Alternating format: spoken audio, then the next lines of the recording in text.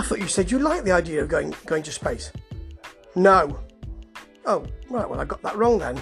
Certainly not at the age of 90. Well, I'm not there yet.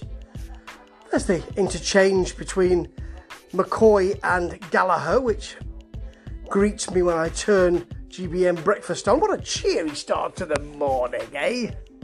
The Euro Millions are talking about, what would you do if you won all that? What would I do, says Kirsty Gallagher. She waits for about 5 seconds. Would you buy your own TV station? I would. Don't go there, she said. Don't go there, especially not today. You see, we can detect how this is not really working the way they want it. Oh dear. And chaos at Wembley. Here are some library pictures. Not moving pictures. Static pictures. Lovely. They just can't get it sorted out, can they? I wonder if we'll have to wait 8 minutes for Tom Harwood to appear again today.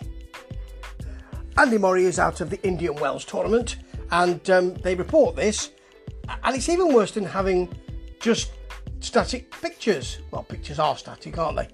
It's not the Victriola or Moviola. They don't even have pictures. They have to tell us.